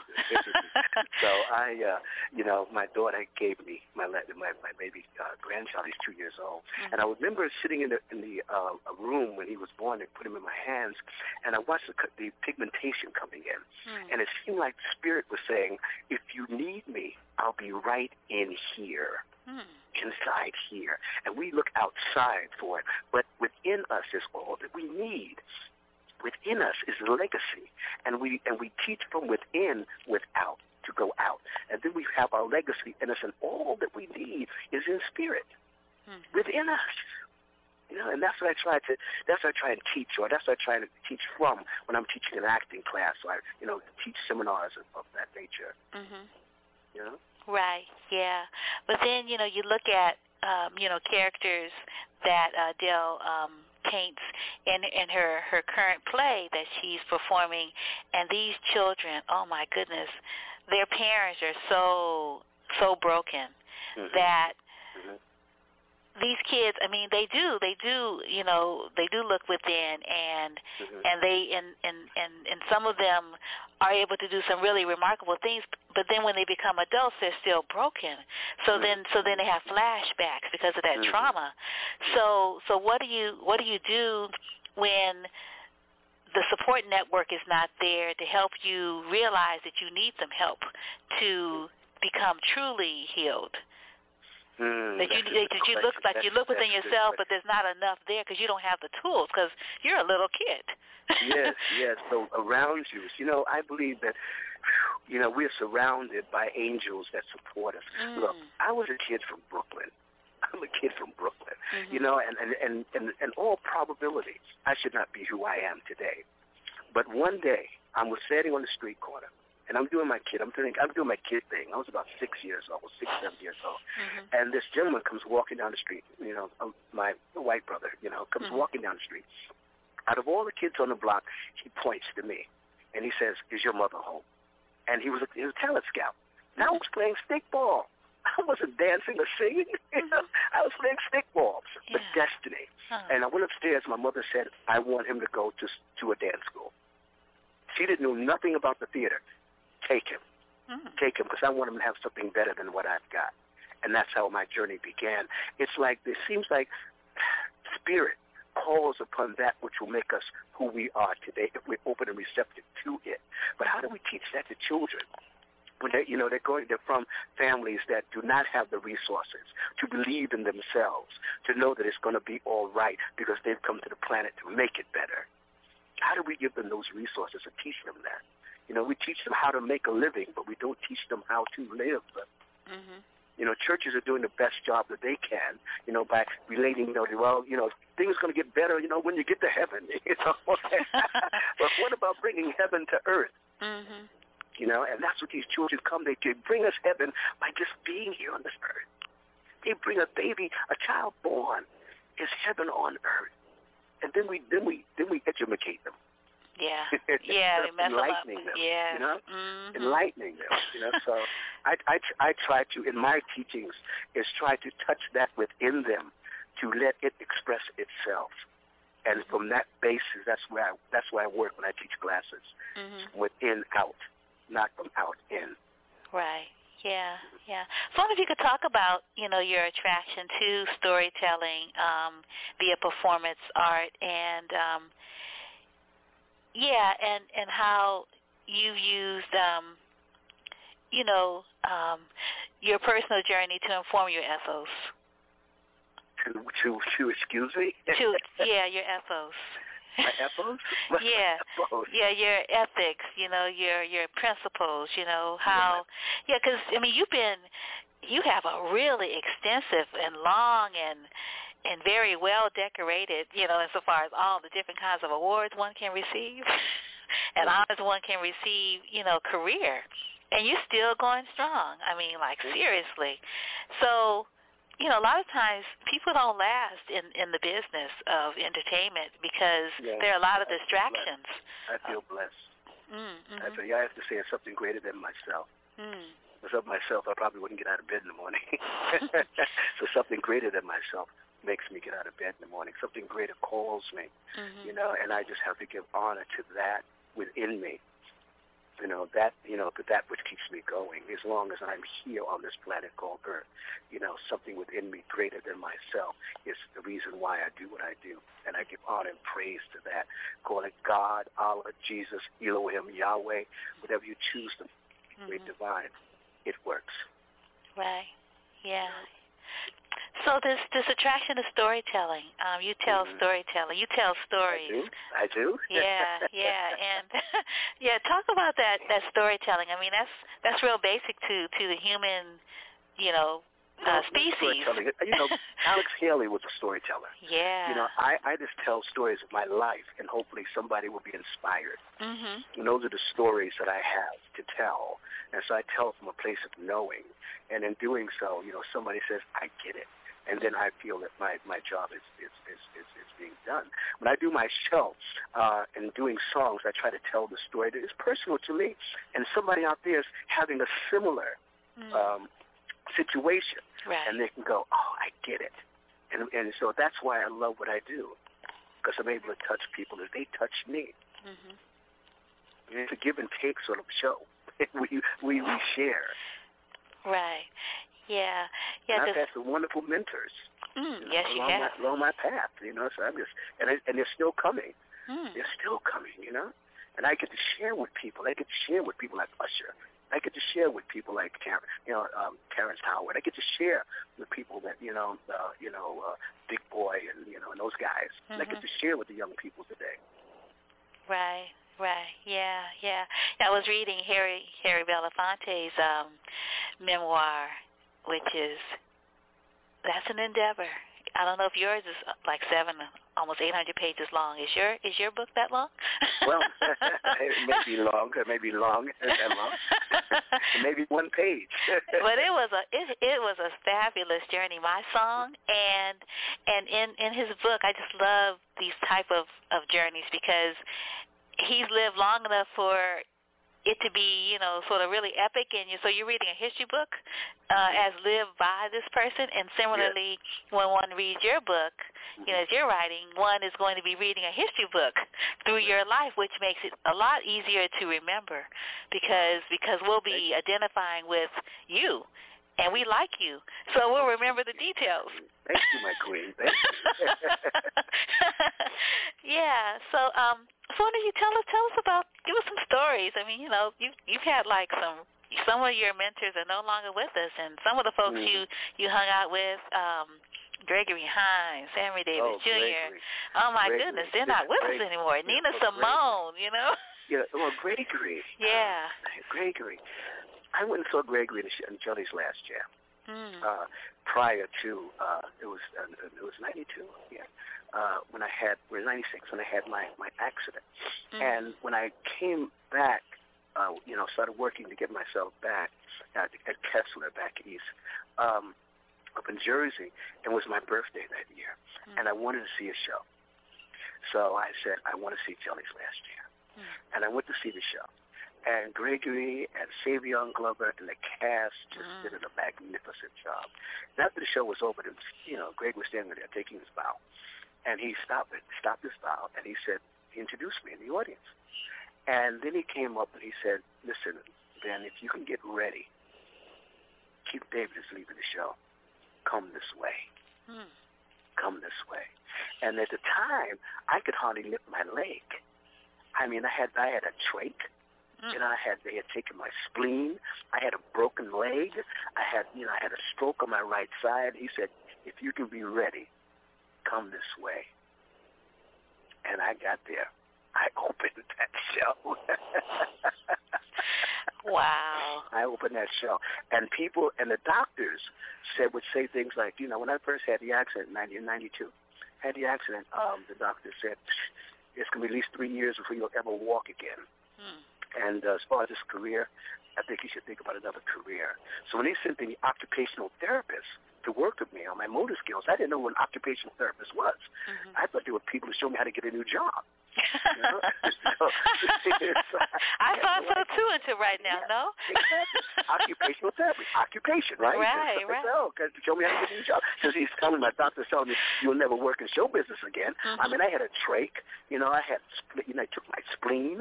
I had a broken left leg. I had a stroke on my right side. I mean, that was done. Yeah. But the letters and the prayers that came through were amazing.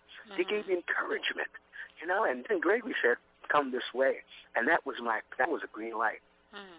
And 10 months later, after my accident, I walked on stage in Jelly's last jam. Wow. And all the doctors who said it would be 3 years before I'd walk again and get my career, they were sitting in the audience with their mouths gaped open. And Lexus sponsored my comeback. And it was packed. The place was packed. Wow. Packed. Standing room. Yeah. Had you been driving a Lexus when you had the accident? No. Oh. Okay. No, I hadn't. I was driving a Corvette.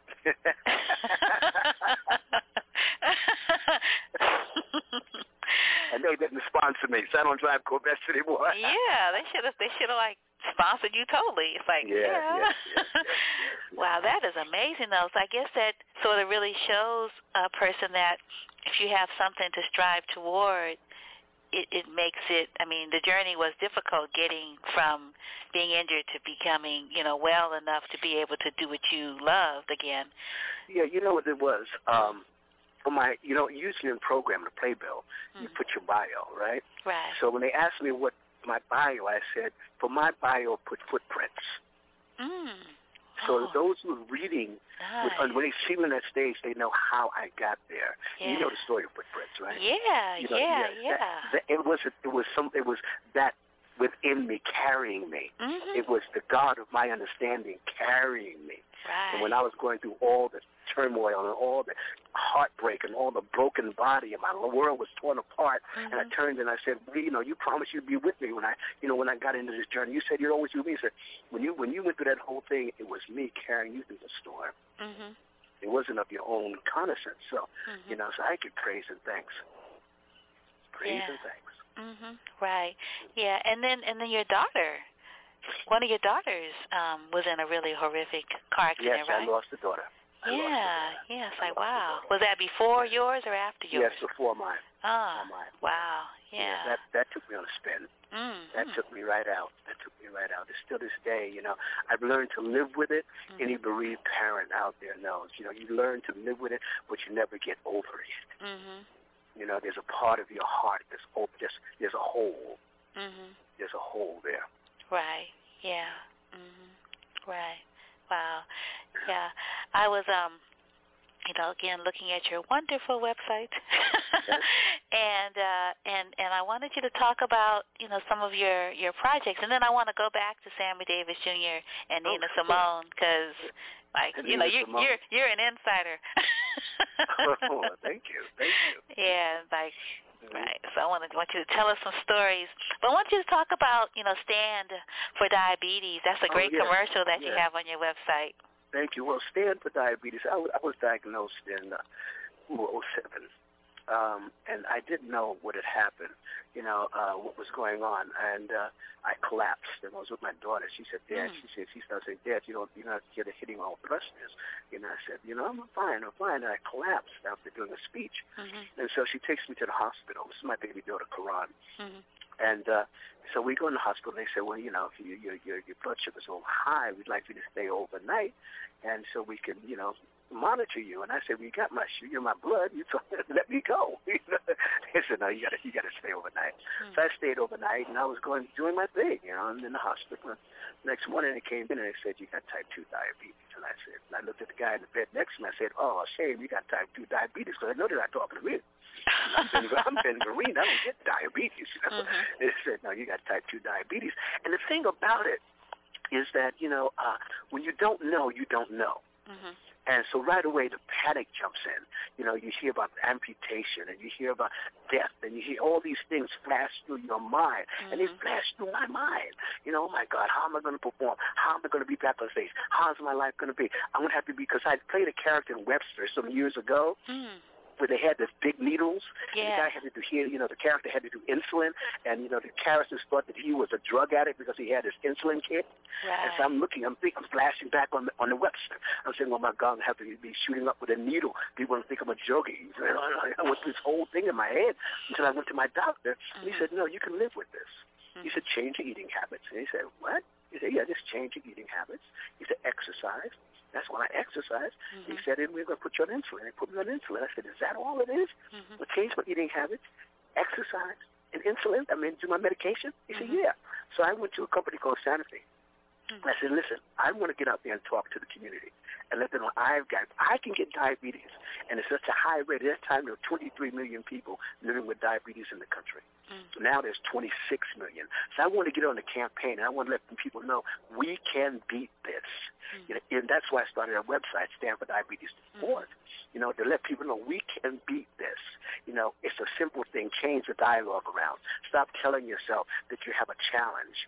No, you have an opportunity, an opportunity towards better health. You are not suffering. You're living with diabetes. And once you change your dialogue about it, you'll start doing the things that are right for your body temple, what you've been blessed with. You'll stop eating, you'll start eating the proper things for your body. You'll drink more water. You'll exercise. And you'll do your medication. If you're on medication, if you're on insulin, do your insulin. Right. And you can live a good life with it.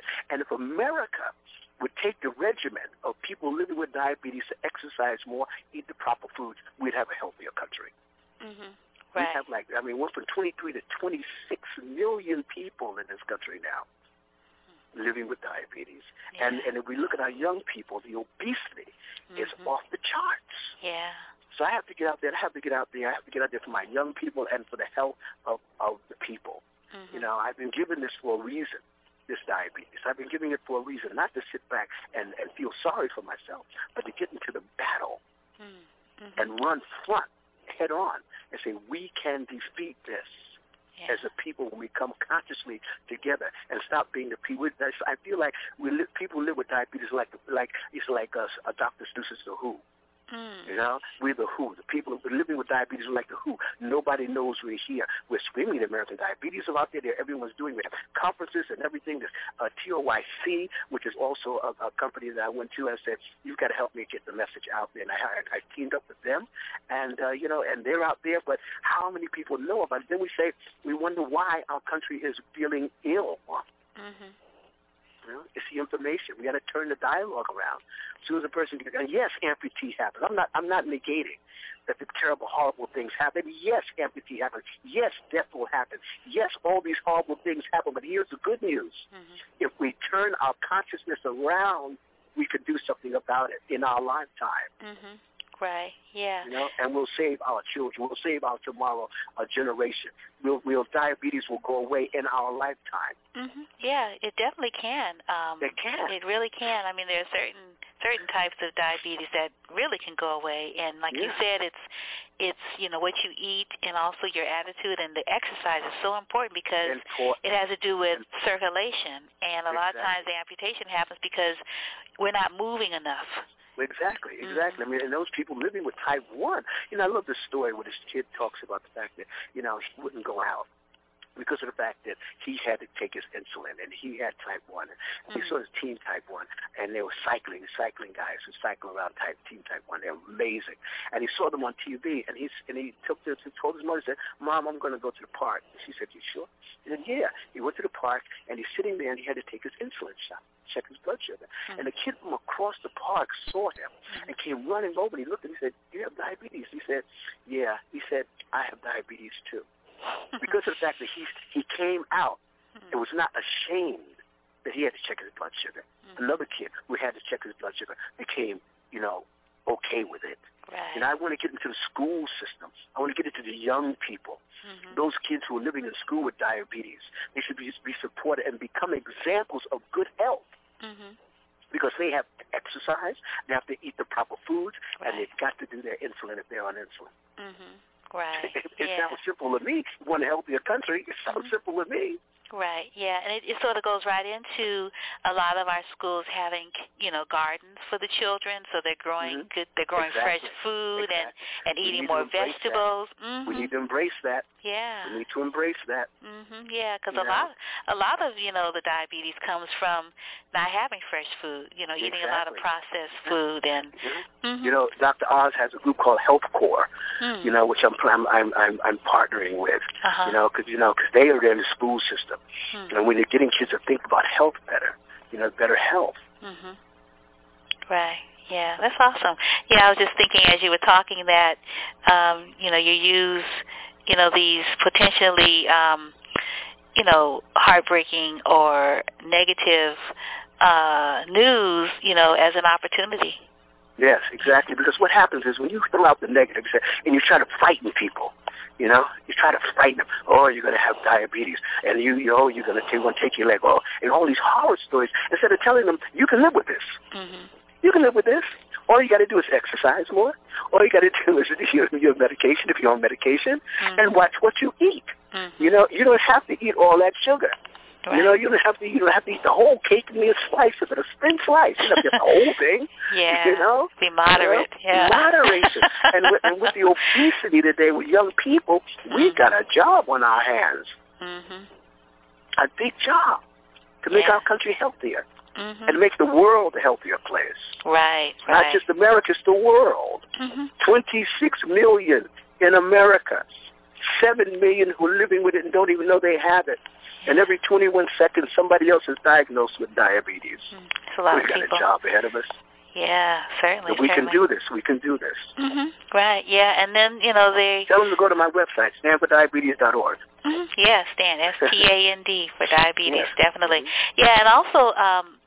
there have been some alternative treatments, like the raw food diet has really helped. Some people not even need insulin or need less medicine. Oh, for real? Yeah. Wow. Yeah. I'm a vegetarian. I raised my hand. Oh, wow. I'm a member. That is so awesome. But that's my choice. That's my choice. It might not be the choice for that person who's living with diabetes next door. Right. They may need something else for their diet. I'm not saying that my choice is my decision to be, eat, vegetarian or raw is right. It's right for me. Right. Yeah. So, are you going to come out with a cookbook after you come out with your memoir? Probably so. Oh, that'd be great. Yeah, because I was trying raw. I think I was in raw for about a month, 6 weeks, and I'm going to have to just be vegan right at the moment because I don't know how to cook enough, and I've been hungry. But there are cookbooks or preparing books to show you. It's a whole school. I know. I'd rather just hire somebody. Just come in and cook my meals for the week. Yes, there you go. Fix my meals for the week. Well, that's what I do. I don't really prepare my foods. I go to there's a vegan restaurant around the corner. I get me a week's supply of food and I'm fine. Okay. When I'm on the road, and see, being on the road is another thing because on the road you can't find the foods that I eat everywhere. So I eat a lot of salads. I choose what I choose to eat. Yes. And I usually carry what I need with me. That's my choice. That's my choice. You know, you have to get your own. Right, yeah. Yeah, I found when I was traveling, like when I go out of the country, one of my suitcases just has food, like nuts and supplements and this and that. Yes, because when I fly, I tell them when I fly, I say, you know, give me a vegan plate. You know, and when I have a chance to order, that's what I do. If I don't, I take my nuts and I take, you know, my food that I eat. Yeah. You know? And I look at the person next door and they got all that, you know, that's for their choice for their life. You know, I'm not judging anybody. Right. What's right for me is right for me. What's right for them is right for them. And let's all get up the mountaintop together. Don't hurt nobody on the way. You know? Right. Don't kick anybody off the mountaintop. Right. No, there's room for all of us, that's for sure. Exactly. Wow. So tell us about some of your, you know, your mentors and folks Sammy, Sammy, Frank, all the boys, you know, Nina Simone and, you know, and all those people, Diana Ross, Calvin McRae. Wow. Oh, yeah. Those are people I grew up on, you know, Etta James. Wow. Ray Charles. Yeah. Wow. The list goes on and on and on and on. Matter of fact, right across the street from me, had I known when I was a child, I'd have paid a little bit more attention, was it was a shoe shine parlor. And in those days, you had the Blue Law in Brooklyn, right? That meant there was no alcohol on Sunday. Oh, wow. All the liquor stores shut down. So all the deacons from the churches would line up at Tip, Tap, and Toe to get their shoes shined. I used to find that strange until I found out that Tip, Tap, and Toe was a vaudeville act. And they used to tap dance while they would shine shoes. Wow. And they'd pop their rags and they'd put on a show, you know, for the deacons when they came in to get their shoes shined, and they served them little Dixie cups. And I thought it was water, but it was liquor. Oh, the deacons had liquor on the Blue Sunday? Yeah. They'd stack up on liquor, you know, on a Friday and Saturday. And put it in the back, and then they'd sell little Dixie cups of shots of liquor before the deacons went to church. Wow. Well, they got their shoes shined, but they would put on a show. They'd pop their rags, and they would dance. And those kids used to press our nose up against the window and watch them in awe. They'd play jazz, and they'd dance, act like that, you know? Wow, that's really cool. I've had people like that in my life. You know, I've had amazing, you know, Flip Wilson, my God. Yeah. You know, Jimmy Slide, and you know, I've had some amazing people touch my life. You know, Sandman Sims used to travel around with me, trying to show me how to tap. I'm a jazz dancer. You know, yeah. He would travel around with me. I mean, these are amazing Treniers. Whew. I mean, the list goes on and on and on. You know. Wow. Della Reese. I just went to her house the other day. Oh yeah, she was here at the Raz Room. Yes, I love Della. She is wonderful. Matter of fact, she gave me a script. She wants me to work on a director for her. You know, so I'm working on that. You know, people that touched my lives. Nancy Wilson. Oh, you know, really? Jimmy Smith. My God. Come on. You know. Jesus. Oh, wow. Little. I mean, amazing. Etta James. Yeah. Wow. I mean, the legacy goes on and on. You know, the Temptations, the OJs. Oh man, you know, the Treniers, as I said. You know, when I came to Vegas, I saw. I mean, and it was I was opening for a guy named Alan King, and prior to that, there was a guy named Buster Keaton. And they had a big, huge fan on the stage at Caesar's Palace, and he just stand there and lean into the wind. That was his act. Oh, it was hysterical. Chubby Checker was right across the street. And this is a little kid from Brooklyn, my first time in Vegas when it was a desert. When Vegas was Vegas. Now it's, you know, Disneyland for adults. You know, in those days it was Vegas. And I just hang out with these guys.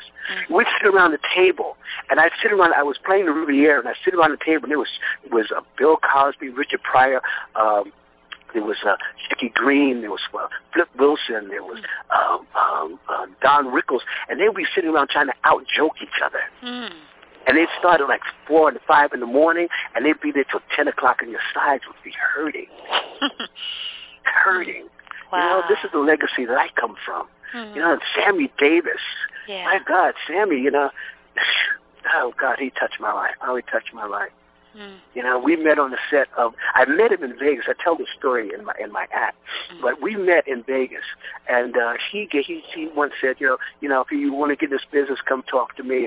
And then we met again on the set of Sweet Charity. Right. But then he took me to London with him, and that's when I found my family, of course. But You know, we went to London. We did Golden Boy in London, and hanging out with him was an amazing, amazing, amazing journey. Mm-hmm. So I've been really blessed. I've had some wonderful people in my life. The list goes on and on and on and on. When I was in high school, I went to a school called the Bernice Johnson's Dance School. And Bernice Johnson one day said, I want to take my dance troupe over to Pittsburgh. And we're going to do the first Pittsburgh Jazz Festival. Mary Lou Williams put it on. Wow, Mary Lou Williams? Mary my Lou Williams goodness. put it on. And on the show was Dakota Staton, Jimmy Smith, Thelonious Monk, Harold Betters, the list goes on, Joe Williams, and he was at Mom's Mabley, and I'm in the wings watching these cats. Yeah. I'm like blown away. I mean, it was amazing. So Dakota Staton. Oh, that's a legacy I come from. So Wanda, you're so great. You've got like all these models. Like, okay, well, you know what greatness is. Yes, I do. Yeah, because I just think about our young folks. The reason why they don't live up to their potential is because they don't know who they are. Because if they knew who they were, they would say, "Oh, this is beneath me. I can't do that." Well, we don't teach them that, do we? No. No, we teach them how to make a living instead of how to live. Mhm. Yeah. Wow. And Red Fox. Oh, Red Fox. Oh God. Yes. Red Fox, Shecky Greer, all those guys. Mm-hmm. Oh yeah. Wow. So have things gotten easier for you? Pig Meat Markham. Oh, for real? Wow. Yeah. I told you Mom's neighbor. Yeah. There was this gorgeous woman walked into the Pittsburgh Jazz Festival. Mm-hmm. She was gorgeous. And she walks into her room and Mom's Mabley walks out. Oh, man. Now, that'll blow your mind. This gorgeous woman walks in, and then she goes in the room and gets into this character and walks out as Mom's Mabley. Wow. That's amazing. Yeah. Flip Wilson, as I said, Yeah. Godfrey Cambridge. Oh, wow. All these cats, I knew all these guys. Brock Peters, I knew all these cats. And, of course, Gregory Hines, as I mentioned, the Hines brothers, Hines and Dad, These are all the guys that I grew up under, watching these guys. Just blown away. And I wasn't in the theater. The first show I did was a show called The Prodigal Son out of high school.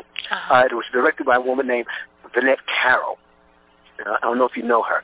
She's an African American woman, and she directed a show called Your Arms Are Too Short to Box with God. Oh yeah. That's famous. She did The Prodigal Son. And one day I was leaving the theater, and this guy walks up to me and he says, "Where's the men's dressing room?" And I said, "Well, it's back there." And he looked at me. He said, "Oh," he says, "By the way," he said, "You're Benjamin Vereen, aren't you?" I said, "Yeah." He said, "Well, my name is Langston Hughes." He said, "Can I buy you dinner?" And we became good friends. Langston Hughes? Are you serious? Langston Hughes. Oh, my God. He invited me up to his place in Harlem, and he sat there and he gave me 2 of his books, I Wonder As I Wander and The Big Sea. Oh. And he told me stories. His travel books. Yes. Langston Hughes. Oh, my God. Yes. Oh. Do you still have the books? Oh, yes. Oh, wow. Yes, I do. Oh, my God. Matter of fact, my daughter collects all my stuff because I'm traveling so much. She just holds on to things. She's That's a collector. Good. She's a filmmaker, Karan. And so she holds on to things for me, So, and she and my grandson, they live with me now, so I'm excited about that. Oh, my God. Langston Hughes. Langston Hughes, yes. Oh, did you know James Baldwin, too? Excuse me? Did you know James Baldwin, too? Oh, yes. James Baldwin and I sat together in Paris. Oh, my goodness. In where was it? It was the south of France. Yeah, because that's where Nina Simone lived, too, in south of France. Yes, it was. And I was in a club, and George Shearing and James Baldwin, we were all sitting at the table. And that was the night that Princess Grace came to see my show at the Sportsman's Club. Wow. And I was flying home, and I was flying from France back to the United States, and I read the paper. That's when she came to see me, and she died. She had that accident, Princess Grace. Yeah. And I did a show called The Night of 100 Stars. I don't give me a lot of stuff. I mean, I'm just getting diarrhea in the mouth now. You open the floodgate now. But I did a show called The Night of 100 Stars. Mm-hmm. Alex Cohen wanted to have 100 stars on the stage at Radio City. He got over 250 wow, stars. Nice. I mean, I'm walking around and, people say, I'm hearing, hi, Ben. And I'm in the elevator and there's Paul Newman and Joanne Woodworth and Sammy Davis, Frank Sinatra, and there's Lon Chaney. There's Douglas Fairbanks Jr., and so we do this picture, on these rafters. All the stars. There's 200 some odd stars. Mm-hmm. And there's a beautiful woman was trying to make it down these steps. And so I reach out a hand to my hand, and I get down to the bottom of the stairs, and she turns to me. She says, "Thank you, Ben." It was Princess Grace. Oh. Yeah, my knees went weak. And then it comes to find out she came back to see me when I was in France, in her hometown. So I met her, Prince Rainier and all those people. Mm-hmm. So I've had a wonderful, wonderful, thankful life. Mm. Yeah. Thankful. I'm so thankful to my God, my understanding, that has allowed me this opportunity, the opportunity to talk to you. This is really wonderful. With you, yeah. and your journey. This is beautiful. Thank you. Well, thank you so much. This is wow, and the audiences are going to just be in for such a treat. I'm so excited about coming back to San Francisco. Yeah. I came to San Francisco driving a mail truck. Really? In the 60s. It was a 1954 mail truck. I lived in it. You lived in it? I lived in this mail truck, and I parked behind the Orpheum Theater to do hair. Huh. And one morning I woke up and I was being towed away. While you were in there? While I was in the truck. Oh, man. That's how I first came to San Francisco. Wow, San Francisco, wow. I mean, they tow you now. They were towing people then, too, huh? Yes, they were. And I got an apartment. Huh. And I ended up doing No Place to Be Somebody there by Charles Cardone. Mm-hmm. Yeah, because I heard about, No Place to Be Somebody, because Lorraine Hansberry Theater, yes. it has a new home now right there on Post. Beautiful. Mm-hmm. Beautiful. Yeah. So Stanley, you knew Stanley Williams and Quentin Easter then? Yes, back in the day. Yeah. Wow, this is amazing. So it's really interesting. You're going to be here June 12th through 17th, just 1 week, and I can just see how each. I know you're going to have your routine, but you could actually start out on at one point, and then just over the course of the week, leave off where you left off, and just keep on going with the story. We're gonna have a party. I'm excited about coming home to San Francisco. Yeah. My city by the bay. So who's your band? Are you bringing your own people? Yes, I'm bringing David Loeb on keyboards. I'm bringing a fantastic cast. Has been with me for years. Mark Picciani on drums, and a guy named Tom Kennedy on the bass. Nice. And if you're lucky, my son will perform. Your son plays djembe. Oh, seriously? If you're lucky. Oh, okay. He's going to come up the last night because we're going from there to Australia. Oh. And then from Australia, we're going to New York City. And so I'm working on a show, which we're going to be working on in San Francisco. And we're taking it to Australia. And then we're coming back to Broadway and to open the thing called District 54 Below. And then that's the start of a show which we're calling The Last of the Showmen, which we're going to bring back to Broadway next season. Wow, that's really something. So you're still working it when you go to Australia? Yes, still you're working. Still fine-tuning it. Still refining it, fine-tuning it, and then we're gonna blow it out and do a bigger rendition of the show for next season. And I want to bring it back to San Francisco. Oh, that would be so nice. So we pray for it because it's going to be really. I get to pay tribute to all the wonderful people who've touched my life and talk about what it was like and what it is like. Yeah, wow. I get to touch some wonderful people. My godsons, Usher. I get to touch, Big Boy and all these cats. Yeah, I thought that was so cool, that see, what was that film? Idlewood. Idlewild, yeah. Idlewild, yeah. And then there was another one too, where you actually, you were able to share, voice lessons and acting techniques and things like that, and basically sort of intergenerational kind of sharing. Yes, being the elder, and having, youth or younger artists that are interested in this living legacy that you embody. Well, thank you. And I just want to pass it on. Mm-hmm. It's not mine to keep. Yeah. So when's your book coming out? As soon as the play comes out next year. Okay. We're trying to make it the same time. Oh, nice.